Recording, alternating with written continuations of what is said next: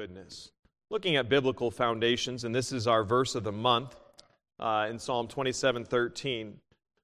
When we think about a creator, and I started last week on biblical foundations, our value and our purpose before the Lord. Whenever someone creates something, they do it for a purpose. Whenever an invention is made, like James Hillier's, who was a Canadian, first successful high-resolution electron microscope, which was invented in North America in 1938, it was designed for a purpose as well as a task. The inventor wanted his object to be used, not just looked at.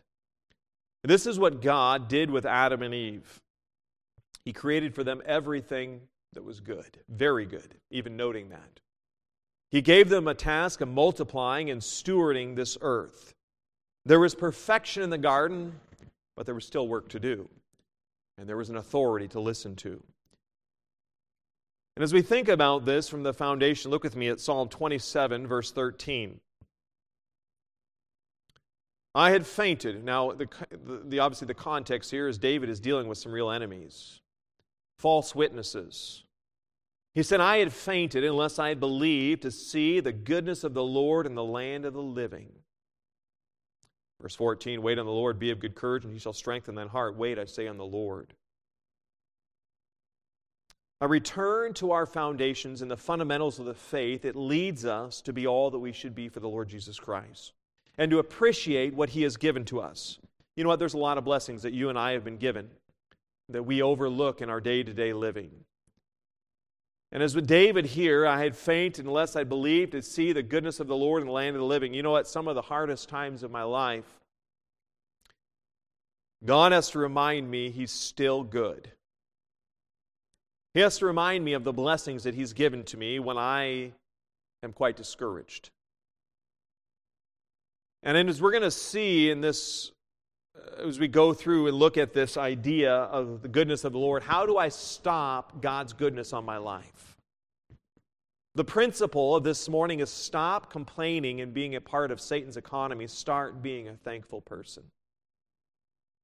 Now, it is not easy. It is not something that comes naturally. It is not something that of my own flesh, I want to do. But as we think about this, we will understand, and I trust as we look at this, we'll understand, you know what? The greatest way to praise the Lord, the greatest way to please God is to be a thankful person, no matter the circumstances. Let's go to the Lord and ask for His blessing upon this morning. Dear Heavenly Father, Lord, I love You. And Father, I do need Your help to preach Your word this morning. And Father, there may be some very heavy hearts watching or listening. And Lord, I pray that You would encourage and strengthen. Father, I pray that You would draw us ever closer to Thyself. Lord, help us to love You more. God, we need You. And Lord, in my own heart, so easily prone to wander, prone to complain. But Father, I pray that as we go through and search Your Scriptures this morning, Lord, that You would help us all to realize of Your goodness. Because we faint when we lose sight of how good You are. I love You and I thank You for all that You'll do. In the precious name of Jesus I pray. Amen. We looked last week at the beginning that God created everything for a purpose and gives purpose for living to all of humanity. You have a purpose for life. The second point is the blessing that God has given everything we need for life. God created everything for a purpose. He created humanity at the pinnacle of His creation, the very last thing that He created. When He created everything else, He created humanity last. Humans hold a very important position with God. Humanity was given the tree of life, a beautiful, perfect world with which to work for the Lord. And as I spoke about last week, you and I are made in the very image of God and made in His likeness. In Genesis chapter 1, if you want to turn with me there to Genesis chapter 1, it can be, and I'm going through this, we've been going through the Sermon on the Mount, and we can hear about some standards that God gives in our lives. But these standards, apart from knowing the God of the standards, we can easily dismiss them as a religious tradition. We can dismiss them as unimportant. We can dismiss them as some man-made thing. But when I understand that God made me for a purpose and God has given to me boundaries for my protection, that I have a purpose for the Lord, it gives me a realization, you know what, I think I'll follow. Because He gives me my value and worth in life, what humanity may not. In Genesis chapter 1, verse 26, and God said, "Let us make man in our image, after our likeness, and let them have dominion over the fish of the sea, and over the fowl of the air, and over the cattle, and over all the earth, and over every creeping thing that creepeth upon the earth." So God created man in His own image. In the image of God created He him, male and female created He them. Unbelievable. God says, I want to make man in my image. I want to make man after my likeness. He says our likeness, obviously the Trinity here, right? In our image, our likeness, obviously speaking of the Trinity. But we, as humanity, Adam and Eve, were given dominion over all the earth and all the animals. An exclusive relationship with God in His own image. A child that is born to you is in your own image. It's of your DNA. And God created humanity in His own image. In verse 28, and God blessed them, and God said unto them, "Be fruitful and multiply, and replenish the earth, and subdue it, and have dominion over the fish of the sea, and over the fowl of the air, and over every living thing that moveth upon the earth." What did He do? He gave wisdom, He gave knowledge, He gave understanding to make the earth fruitful. Adam was born a farmer. He wasn't born a hunter yet because there had not been death, but he was born to subdue, replenish, and know how to deal with the earth. He was even born a biologist. He gave names to the animals. God gave the responsibility of stewardship. But not only did God give a purpose, not only did God give a partner, He gave provision. Look with me at verse 29. And God said, "Behold, I have given you every herb bearing seed, which is upon the face of all the earth, and every tree, in the which is the fruit of a tree yielding seed. To you it shall be for meat. And to every beast of the earth, and to every fowl of the air, and to everything that creepeth upon the earth, wherein there is life, I have given every green herb for meat." And it was so. God gave a purpose. He knew that Adam would be lonely, so He gave a partner. He gave provision. And I'll talk about the partner here shortly, but Adam and Eve had all the herbs and the fruit that they could want for food. They could go to the grocery store of God's garden and everything that they wanted. It was always fresh. They didn't have to worry about the worms. They didn't have to worry about it ripening too fast. They had a wonderful garden of everything they needed. In God's universe, apart from sin, there's an abundance of provision and never any lack. And before Adam, though, was given a helpmeet, the Lord had created the boundary and the expression in chapter 2, verses 16 and 17. In verse 15, we find that God took the man and put him into the garden of Eden to dress it and to keep it. In verse 16, the Lord God commanded the man, saying, "Of every tree of the garden thou mayest freely eat, but of the tree of the knowledge of good and evil thou shalt not eat of it. For in the day that thou eatest thereof thou shalt surely die. And the Lord God said, It is not good that the man should be alone. I will make and help meet for him. And out of the ground the Lord God formed every beast of the field and every fowl of the air, and brought them unto Adam to see what he would call them. And whatsoever Adam called every living creature, that was the name thereof. And Adam gave names to all the cattle, and to the fowl of the air, and to every beast of the field. But for Adam there was not found in help meet for him. And Lord God called, so then we read here, and the Lord God caused a deep sleep to fall upon Adam. And he slept and took one of his ribs, and closed up the flesh instead thereof. And the rib which the Lord God had taken from man made he a woman, and brought her unto the man. So God brought here a partner. In 1 Timothy 2:13, we understand that for Adam was first formed, then Eve.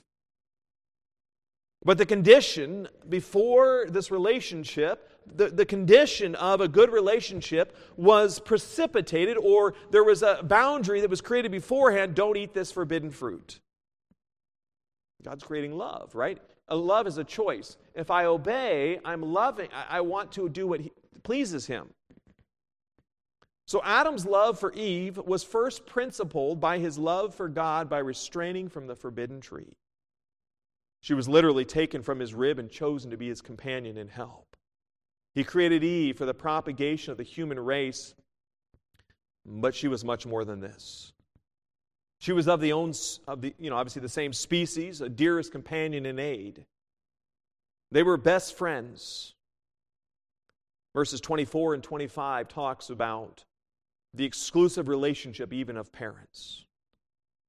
There was a marital harmony. There was no need for clothing because there's no shame in being in the way God created. Clothing actually is an indicator of the curse upon humanity, but still definitely necessary.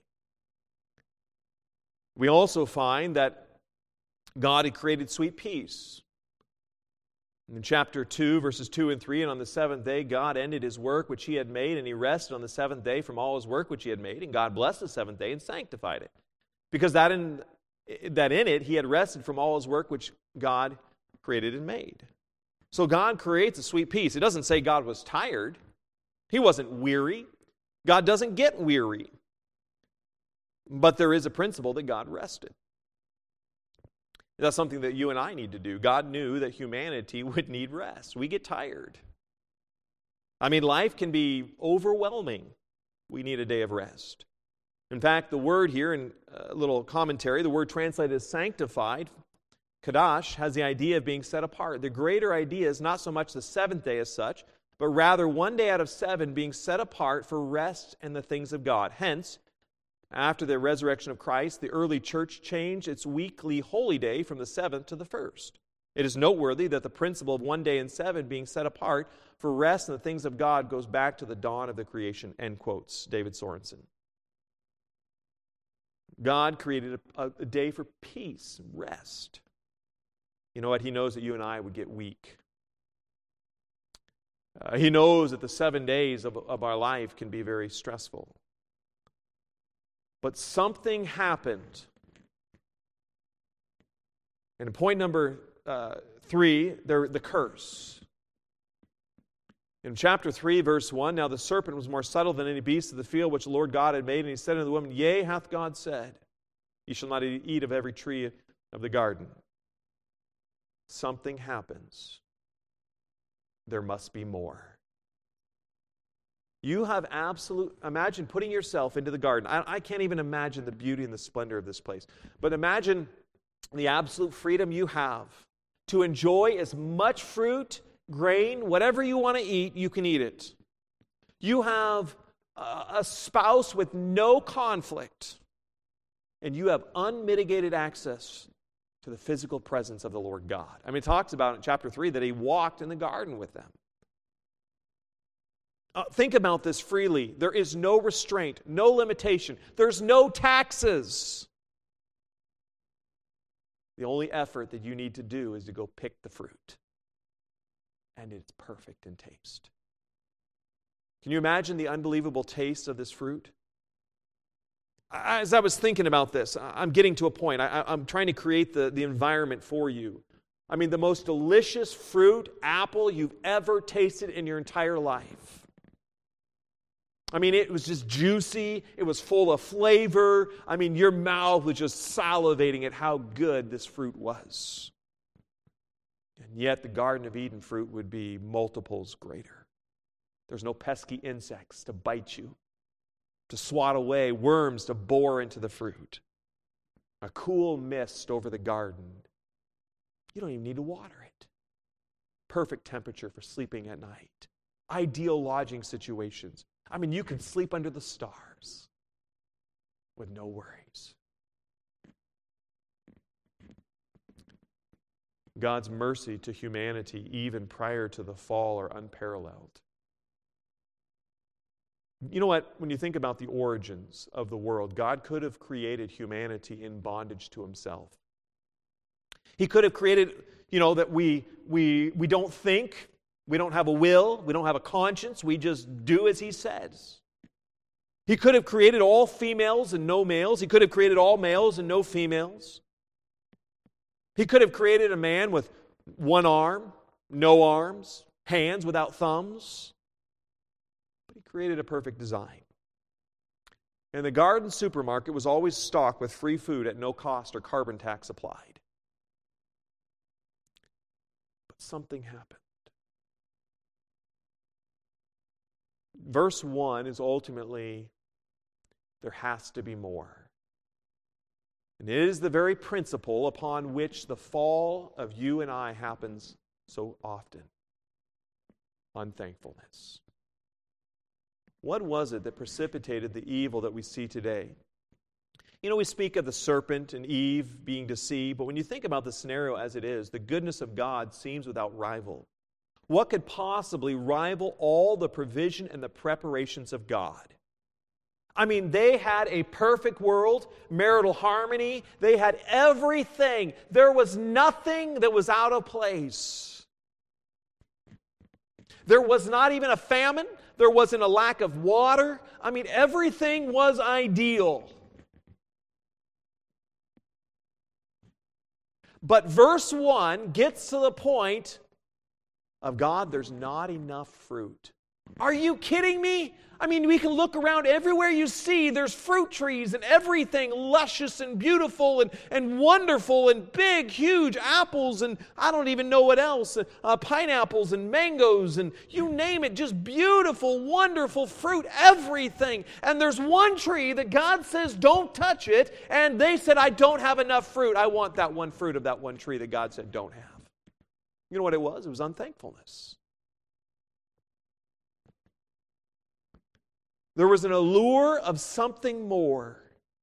There was an unhappiness in the way that God created the earth. God, your ways are not ideal. Your provision is not enough. I want of the fruit of the tree of the knowledge of good and evil. And you and I might think, man, what idiots they were. I mean, how come they couldn't do that? I mean, how come they couldn't see everything God had given? God's command was to freely eat of every tree but one. And Satan construed this to being a limitation and a lack of God's provision. And it was an attempt of thought towards being unthankful. This simple and conniving thought would be further legalized to the prevention of even touching the fruit. Verse 2, and the woman said unto the serpent, we may eat of the fruit of the tree of the garden, but of the fruit of the tree which is in the midst of the garden, God has said, you shall not eat of it, neither shall you touch it, lest you die. Now you have two trees in the middle of the garden. Tree of life, tree of knowledge of good and evil, and the tree of life. What did she focus upon? She focused upon what is missing from her life. What was not available. So what does Satan do? He offers us a solution to our discontentment. Verse 5. For God doth know that in the day you eat thereof, then your eyes shall be open, and you shall be as gods, knowing good and evil. You know what, God just doesn't want to give you what you really want. God doesn't really care about your happiness and joy. You know what? Satan's going to give you a solution to your discontentment. He's going to give you something in your life, as many people might say, as a coping mechanism. But the coping mechanism is not God.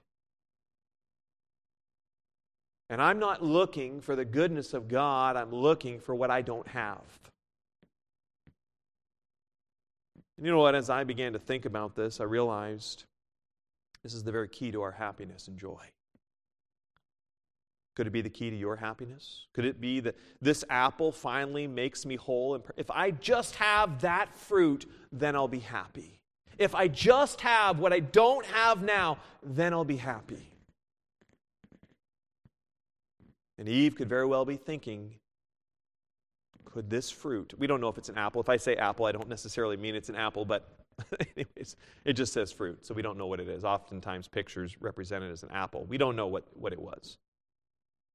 But could this fruit be the missing link to the enlightenment of our species? Maybe she's thinking, you know what? God doesn't want me to be a God. He doesn't want me to really be happy.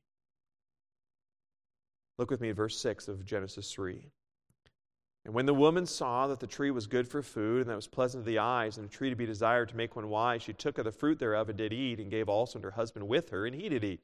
And the eyes of them both were open, and they knew that they were naked, and they sewed fig leaves together and made themselves aprons.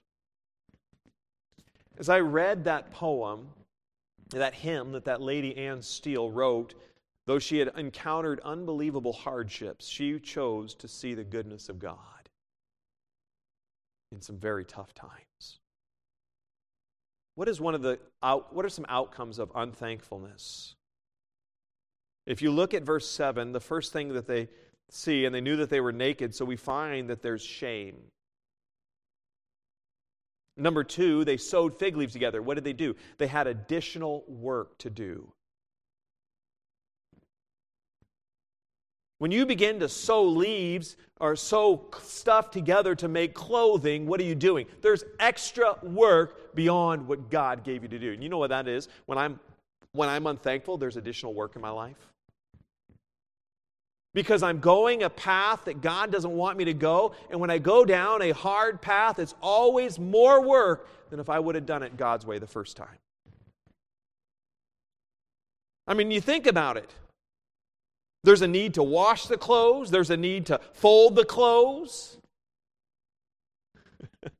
I talked to my wife. She's like, oh, washing clothes and folding clothes, and some of those things. It's, sometimes you'll just see a mound, and that's okay because you're so busy with life. But it all goes back to the garden. They were unthankful. You know what? Something else that happens of unthankfulness as an outcome? In verse 8, and they heard the voice of the Lord God walking in the garden in the cool of the day, and Adam and his wife hid themselves from the presence of the Lord God amongst the trees of the garden. Number 2, there's a fear of authority. Was this ever an issue prior to eating the forbidden fruit? Was there ever a hesitation to enter into God's presence? You know what? When someone has something bad happen in their life, they may become embittered. And they begin to distance themselves from the Lord. They begin to distance themselves from church. They begin to distance themselves from other Christians. And they go their own way. And if they're ever seen by a believer or someone from the church, they're like, get away from me. Because they want their own direction. They don't want any accountability. They don't want authority. And number 3, we see there's a loss of godly fellowship. Verse 9, the Lord God called unto Adam and said unto him, where art thou? Here's a fracturing of the relationship of God, creating man in his image and likeness. Eve was created out of Adam, so Adam was created in the image and likeness of God, but the fact is there's a loss of godly fellowship for Adam and Eve. He walked in the garden in the cool of the day. I mean, here they are, potentially, hand in hand with the Father, the Creator. I mean, literally being in His presence. And it's fractured.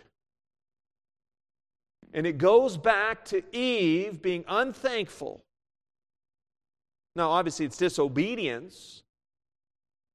But there's also in verse 10, the fourth point, a loss of innocence. And he said, I heard thy voice in the garden, and I was afraid because I was naked, and I hid myself. Here's a conscience convicted of wrongdoing. Your conscience is the key to your relationship with the Father. You want to see something else that happened? Look with me, verse 11. And he said, who told thee that thou wast naked? Hast thou eaten of the tree whereof I commanded thee that thou shouldest not eat? And the man said, the woman whom thou gavest to be with me, she gave me of the tree, and I did eat. Here's the loss of marital harmony, unthankfulness with God's provision. Verse 16, God's decree and the curse upon woman and the curse upon man. Verse 16, he said unto the woman, he said, I will greatly multiply thy sorrow and thy conception, and sorrow thou shalt bring forth children. You know what? There's going to be an increase in pain in childbearing. Verses 17 through 19, and unto Adam he said, because thou hast hearkened unto the voice of thy wife, and hast eaten of the tree which I commanded thee, saying, thou shalt not eat of it, cursed is the ground for thy sake. In sorrow shalt thou eat of it all the days of thy life, thorns also and thistles shall it bring forth to thee. Thou shalt eat the herb of the field. In the sweat of thy face shalt thou eat bread, till thou return unto the ground, for out of it wast thou taken, for dust thou art, and unto dust shalt thou return. Here's increased labor and toil to do the job that God had given to have the dominion over the earth. life always gets harder when I'm unthankful.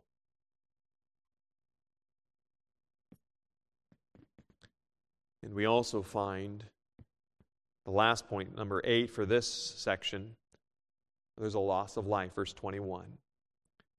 Unto Adam also and to his wife did the Lord God make coats of skins and clothe them. So God had to kill some animals to cover their nakedness. The leaves weren't enough.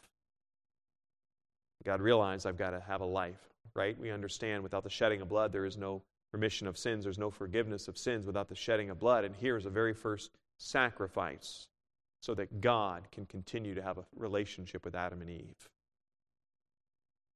What is the fruit of your unthankfulness or mine? It ultimately steers my mind away from all that God has given towards that which is temporary. She had an eternity with God. She had an eternity with her husband in perfect harmony. She had all the provision. I mean, there was no shopping needed. There was no worrying about the vehicle breaking down. There was no worries about, even children and all the pain. And there was no worry about Adam having to, we go out in the bush and we have to worry, poison ivy or other things that might be out there. None of that was a worry. So she took of the greatness of God who created everything for humanity and His relationship with them. It's literally like, if you want to think about it, sometimes a guy, with my wife when we got married, I wanted to get a lot of things ready in the house before I brought her to the house. And God had a perfect world before humanity was entered into this. And in my unthankfulness, what I do is I point my eyes to the creation. I want that fruit.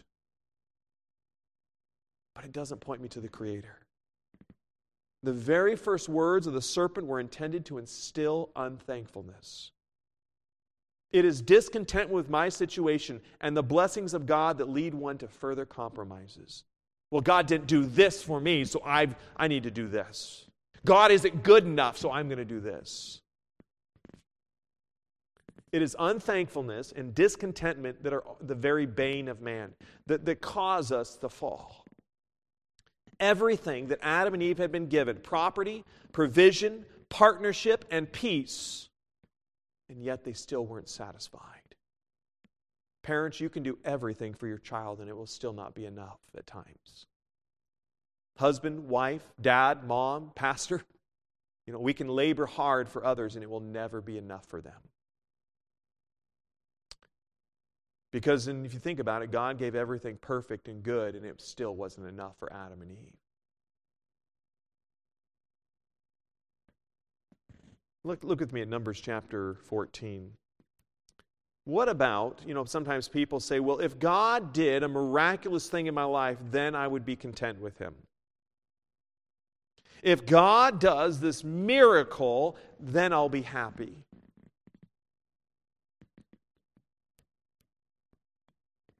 Then I'll get right with God. Then, oh God, you're so good. God, you got me out of an impossible situation. God, you did this. God, and we give praises to God. But is that enough to cause me to never be discontented again? Look with me at Numbers 14, verse 22. The context of this, and I'll give it to you for the sake of time. Moses had sent the 12 spies into Canaan. They come back. They're discontented. And so here's the 10 spies who were discontented and said, it's too big. The giants are too big. The land's too scary. Verse 22, because all those men which have seen my glory and my miracles which I did in Egypt. What did God do in Egypt? The 10 plagues, deliverance from Egypt, parted the Red Sea, manna in the desert, guidance from the cloud by day, fire by night, and in the wilderness, and have tempted me now these 10 times and have not hearkened to my voice. What else happened in the 10 times?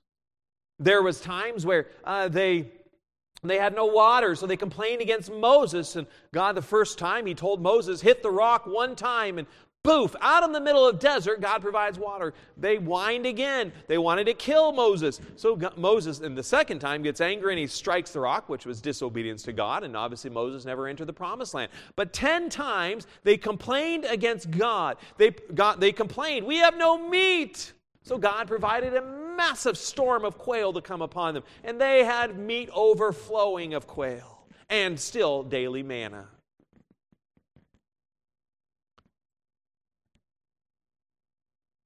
Let's go on. Surely they shall not see the land which I swear unto their fathers, neither shall any of them that provoked me see it. But my servant Caleb, because he had another spirit with him, and hath followed me fully, him will I bring into the land whereinto he went, and his seed shall possess it. Israel had seen the Lord perform 10 plagues in Egypt. They had seen God give bountiful provisions. I mean, when they left Egypt, the Egyptians are like, here, take our jewelry, take this, take this, take this. And that would all be obviously used later on in the building of the tabernacle. The Lord changed the heart of a king to expel them from a land. The Lord parted a Red Sea, providing a way of escape on dry land. The Lord provided food and meat in the desert. He provided water from a rock. He gave them a leader who loved the people, interceded for them. When God says, I'm done with them. God gave dietary restrictions and hygiene and sanitation laws to ensure that they maintained good health. It also tells us later on that their sandals never wore out. Their clothing never wore out in the desert. Sure, it was old, but it still worked. They were attacked, and God protected them. God defeated formidable foes, though they had no military expertise. They had been slaves in Egypt for 400 years. They knew nothing about being a warrior or being victorious. Let's look with me at verse 26. And the Lord spake unto Moses and unto Aaron, saying, how long shall I bear with this evil congregation which murmur against me? I have heard the murmurings of the children of Israel, which they murmur against me, saying to them, verse 28, as truly as I live, saith the Lord, as ye have spoken in mine ears, so will I do to you. Your carcasses shall fall in this wilderness, and all that were numbered of you, according to your whole number, from 20 years old and upward, which have murmured against me. Doubtless ye shall not come into the land, concerning which I swear to make you dwell therein, save Caleb the son of Jephunneh, and Joshua the son of Nun. The very thing that prevents me from moving forward in my spiritual walk with God is a discontentment with Him. And it is a crime, bringing great wrath to the Lord.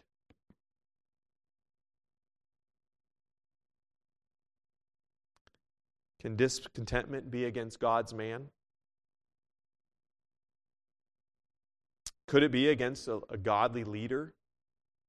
I mean, look with me in Numbers 14, verse 1. And all the congregation lifted up their voice and cried, and the people wept that night, and all the children of Israel murmured against Moses and against Aaron. And the whole congregation said unto them, would God that we had died in the land of Egypt, or would God we had died in this wilderness, and wherefore hath the Lord brought us into this land to fall by the sword, that our wives and our children should be a prey? Were it not better for us to return into Egypt? Moses, what are you doing? The Israelites were complaining against their leader. In so doing, complaining against God. Their discontentment they would heap upon Moses and Aaron, and in some instances they would seek to stone them. It could be, in some instances of an individual complaining against, like a pastor, complaining against a leader in their life, and they're not understanding. God put Moses in place. God put Aaron in place. And if God puts someone in place as an authority and we complain against them, we better be careful we're not complaining against God. The Israelites didn't want to admit their own errors and their own unthankful heart. They would rather blame someone else.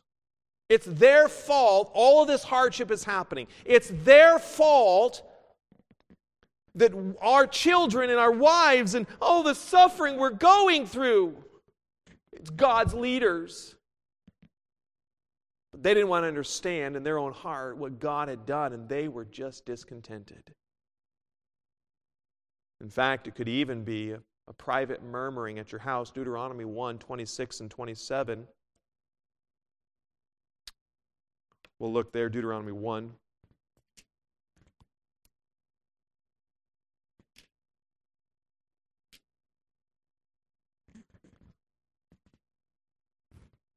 Verse 26, notwithstanding you would not go up, Deuteronomy 1, just for those who are turning there, but rebelled against the commandment of the Lord your God, verse 27, and you murmured in your tents and said, because the Lord hated us, he hath brought us forth out of the land of Egypt, to deliver us into the hand of the Amorites, to destroy us. Whither shall we go up? Our brethren have discouraged our heart, saying, the people is greater and taller than we, the cities are great and walled up to heaven, and moreover, we have seen the sons of the Anakims there. There's a private murmuring. You can complain, an individual may complain, Pastor, what an idiot he is. He doesn't know what he's doing, blah, blah, blah, blah, blah, blah. You better be careful. You could be complaining against God.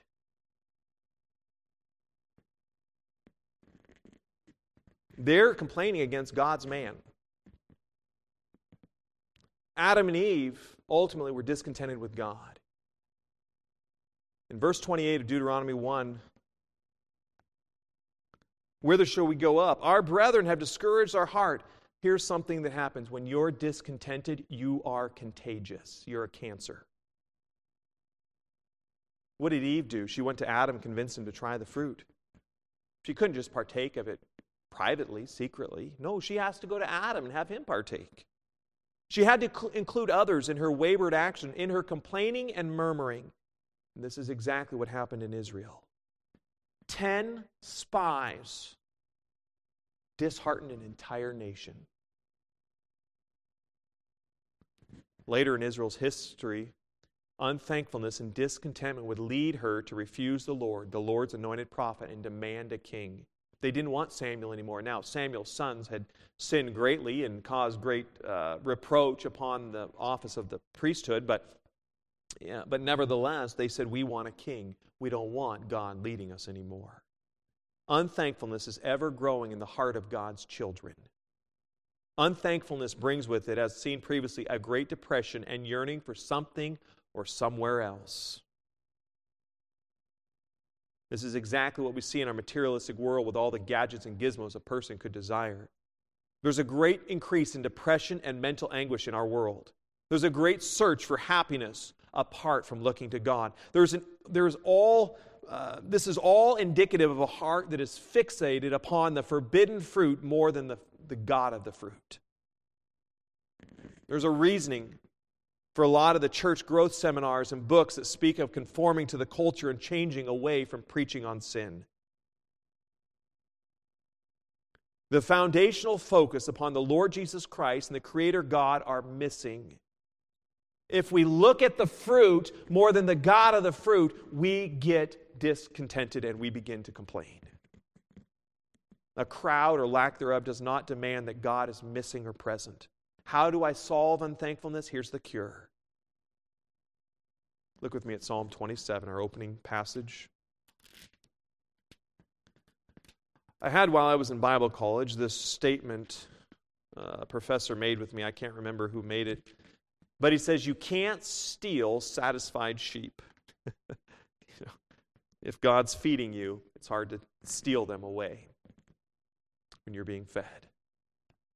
In Psalm 27, verse 4, one thing have I desired of the Lord, that will I seek after, that I may dwell in the house of the Lord all the days of my life, to behold the beauty of the Lord and to inquire in his temple. For in the time of trouble he shall hide me in his pavilion. In the secret of his tabernacle shall he hide me. He shall set me up upon a rock. And now shall mine head be lifted up above mine enemies round about me. Therefore will I offer in his tabernacle sacrifices of joy. I will sing, yea, I will sing praises in the Lord. When I was thinking about this verse and this passage of here, you know what? It returns me to the dependence of Adam and Eve upon God. God promises a help from trouble. He promises a shelter to turn to when the hurt comes. He promises to be the one to lift me up when I'm down. He is the one to elevate me above my enemies. He is the one to change my song from sadness to joy. So we find in the cure that I understand, I get back to the God of the fruit and I begin to see what he's provided as he did to Adam and Eve. But we also see in verses 8 through 10, when thou sayest, seek, verse 8 of Psalm 27, seek ye my face, my heart said unto thee, thy face, Lord, will I seek. Hide not thy face far from me. Put not thy servant away in anger. Thou hast been my help. Leave me not, neither forsake me, O God of my salvation. When my father and my mother forsake me, then the Lord will take me up. There are times where a parent will not understand their child, and it could be that a parent is selfish and will abandon their child, but the God says, listen, I will not abandon you. What did God do with Adam and Eve when they still behaved in unthankfulness? He still pursued them. He's a steadfast Father.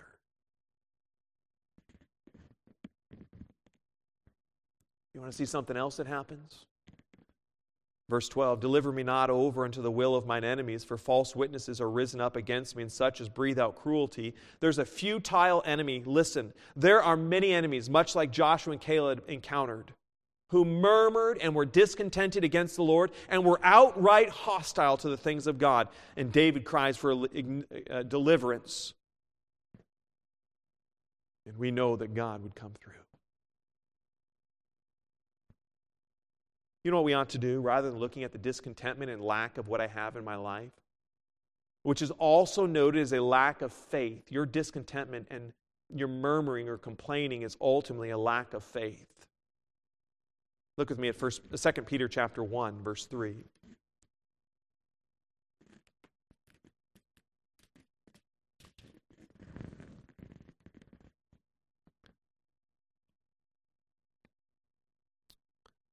Second Peter chapter 1, verse 3.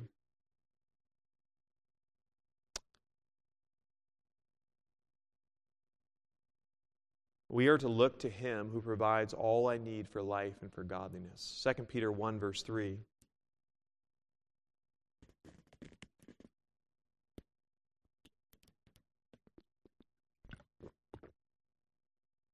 According as His divine power hath given unto us all things that pertain unto life and godliness through the knowledge of Him that hath called us to glory and virtue. You see, Adam and Eve had a perfect knowledge of Him that called them. That had called them to a job to do. They had everything they needed for life and godliness. Whereby, verse 4, are given unto us exceeding great and precious promises, that by these you might be partakers of the divine nature, having escaped the corruption that is in the world through lust. He is the very source of life we look at. He is the very guide of godliness. And all of this comes through the knowledge of Him. What had Adam and Eve done? They looked at the fruit, not the God of the fruit. As I said in our month's verse, Psalm 27:13, I had fainted unless I believed to see the goodness of the Lord in the land of the living. God's desire to prevent your fainting or destruction or your great discouragement is to have eyes open that observe and take notice of the goodness of the Lord. What about in the face of opposition? What about when people are murmuring and complaining against you? In Numbers 14, verses 6 through 9, and Joshua the son of Nun and Caleb the son of Jephunneh, which were of them that searched the land, rent their clothes, and they spake unto all the company of the children of Israel, saying, the land which we passed through to search it is an exceeding good land. If the Lord delight in us, then He will bring us into this land and give it us, a land which floweth with milk and honey. Only rebel not ye against the Lord, neither fear ye the people of the land, for they are bread for us. Their defense is departed from them, and the Lord is with us. Fear them not. The land had provision, it had peace, it had partnership. If everyone had faith in God, we can move forward. And the goodness of God was right before them. But it demanded, Psalm 27:14, wait on the Lord, be of good courage, and He shall strengthen the heart. Wait, I say, on the Lord. Eve needed to say, I'm so happy with God, I don't need that fruit. An application of what we've spoken about this morning, was not this the same God who created Adam and Eve in His image? Was not this the same God who created man at the pinnacle of His creation, forming a complete earth ready for His arrival? Was not this the same God who guaranteed provision, peace, and a lifelong partner? I want to ask you the question, where did God change in all of these scenarios? Where did He change for Joshua and Caleb and the children of Israel entering the promised land? He didn't. Their hearts did. I want to ask you a question today. Where does God change in your predicaments and struggles to provide for you? Where does God change? I understand that God changes not. It's not God that's changing. It's my heart that's changing. Why are we so prone to wander and doubt the goodness of God? In Psalm 40, verse 10, I have not hid thy righteousness within my heart. I have declared thy faithfulness and thy salvation. I have not concealed thy loving kindness and thy truth from the great congregation. Rather than focusing on your predicament, focus on the Lord and His goodness. If I want to mature and grow in my walk with the Lord, if you want to mature and grow and fight against Satan, then you must publicly and privately praise the Lord. You cannot. When God does something, we ought to tell others about it. There ought not to be this quietness of what God does in our lives. Because if I don't praise the Lord, then I'm fighting the fight for Satan. In Psalm 22:2, I will declare thy name unto my brethren. In the midst of the congregation will I praise thee. Adam and Eve, I don't have this fruit. God said every of them. So we should have everything. I'm going to have this fruit. What happened to the 10 spies? God is so hard. God is too much. It's easy to complain. But Joshua and Caleb said, God before us. They're bread for us. Let's move forward. Let's advance on what God's given us. The peace and the prosperity and the provision and the partnership. God's given it all. Let's praise Him. Let's honor Him. Let's do more. You ask someone today about how God is good in their life. No one says anything about God anymore. We're good to complain, but we don't want to praise Him. Because we're so discontent, we're so focused on ourselves and our own selfishness, we can't see the goodness of God. And hence we're fainting. And the very thing that starts all of our troubles was a failure to appreciate the Lord's goodness. It was a lust, but a lust that found discontentment with God's goodness. Adam and Eve, Israel, and you and I fall into the wrath and judgment of God because of our unthankfulness and provision of God. In conclusion, you can't be a good Christian and fail to give both private and public praise to the goodness of God. It ought to be when you come to church and praise time comes, man, you've got something to praise God about. I'm just not a quiet person. I don't speak. Get over yourself. Start praising God.